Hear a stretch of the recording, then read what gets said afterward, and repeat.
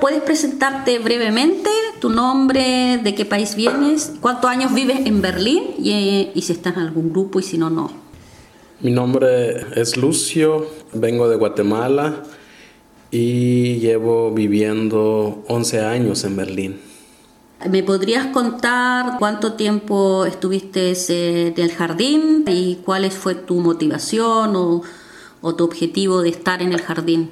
Al principio me llamó la atención porque es algo que en las grandes ciudades no se suelen dar, pero en Berlín creo que es un poco diferente. Hay mucha gente que uno es que le llama la atención de saber cómo se plantan ciertos productos para comer, pero lo otro también es quizás ahí hay un poco de instinto, digamos, de qué es vivir de la tierra.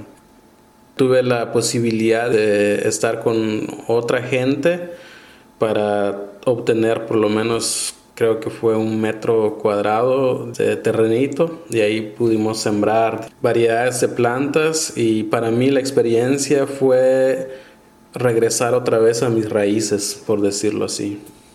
¿En Guatemala tú vivías en la ciudad o en el campo? Cuéntame un poco tu experiencia en relación a este tipo de plantar, de trabajar en la tierra. Sí, yo nací en el mero campo en Guatemala, de familias indígenas, y sí tengo mucha experiencia o un acercamiento muy, digamos, con todo lo de las plantas, cultivos. Desde niño aprendí a trabajar la tierra, por ejemplo, como maíz o frijoles, después el café, digamos. Sí, podría decir que tengo mucha experiencia como plantar, o sea, en qué momento, en qué mes. Por ejemplo, si hay que sembrar frijoles, en Guatemala siempre es a partir de enero, febrero, por ahí. Y depende mucho del calendario también de siembra que tenemos como indígenas, ¿no? Hay un calendario, digamos, de siembra y donde hay que cosechar, y eso lo aprendí con mi familia. Luego viví en la ciudad, digamos, capital de Guatemala. Yo creo que ahí no tuve ninguna experiencia con plantas. Yo creo que la razón es porque la gente en la ciudad capital está muy acostumbrado, digamos, al consumo de supermercados, latas. Y cuando yo viví por ahí tampoco no tuve la necesidad, porque yo siempre iba a visitar a mi familia, a mi mamá al campo, entonces podía traer muchas cosas de ahí, y por eso no conocía gente que tenía esa iniciativa. ¿Qué te parece aquí la experiencia en Berlín? ¿Habrían diferentes motivaciones, crees tú?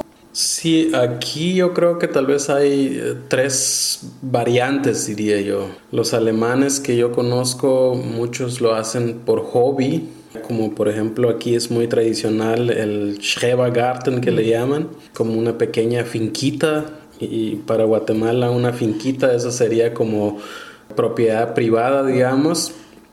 Yo creo que muchos lo hacen por el hobby, pero también quizás lo hacen por querer comer algo de su propia mano. Eso también hay que reconocerlo de los alemanes, que les gusta tener el hobby, pero al mismo tiempo comer algo así puro, digamos. Lo otro, hay mucha gente tal vez tiene esa como necesidad realmente de sembrar algo y probar algo natural, y que no tiene que venir del supermercado, porque eso es lo único que hay, ¿no? Y la tercera cosa tal vez es como abrir, que haya esa posibilidad de tener un espacio, digamos, y eso en Berlín sí existe.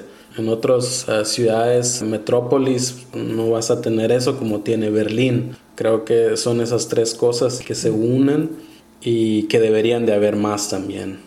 Aunque por donde yo vivo actualmente quieren quitar unos jardines muy grandes donde está la gente para construir otros edificios, y eso también creo que le quita un poco la vida, digamos, a esas iniciativas. ¿Qué significa la tierra para ti? La tierra para mí es vida. Si no hay tierra, no hay vida. y eso es muy importante, o sea, valorarlo.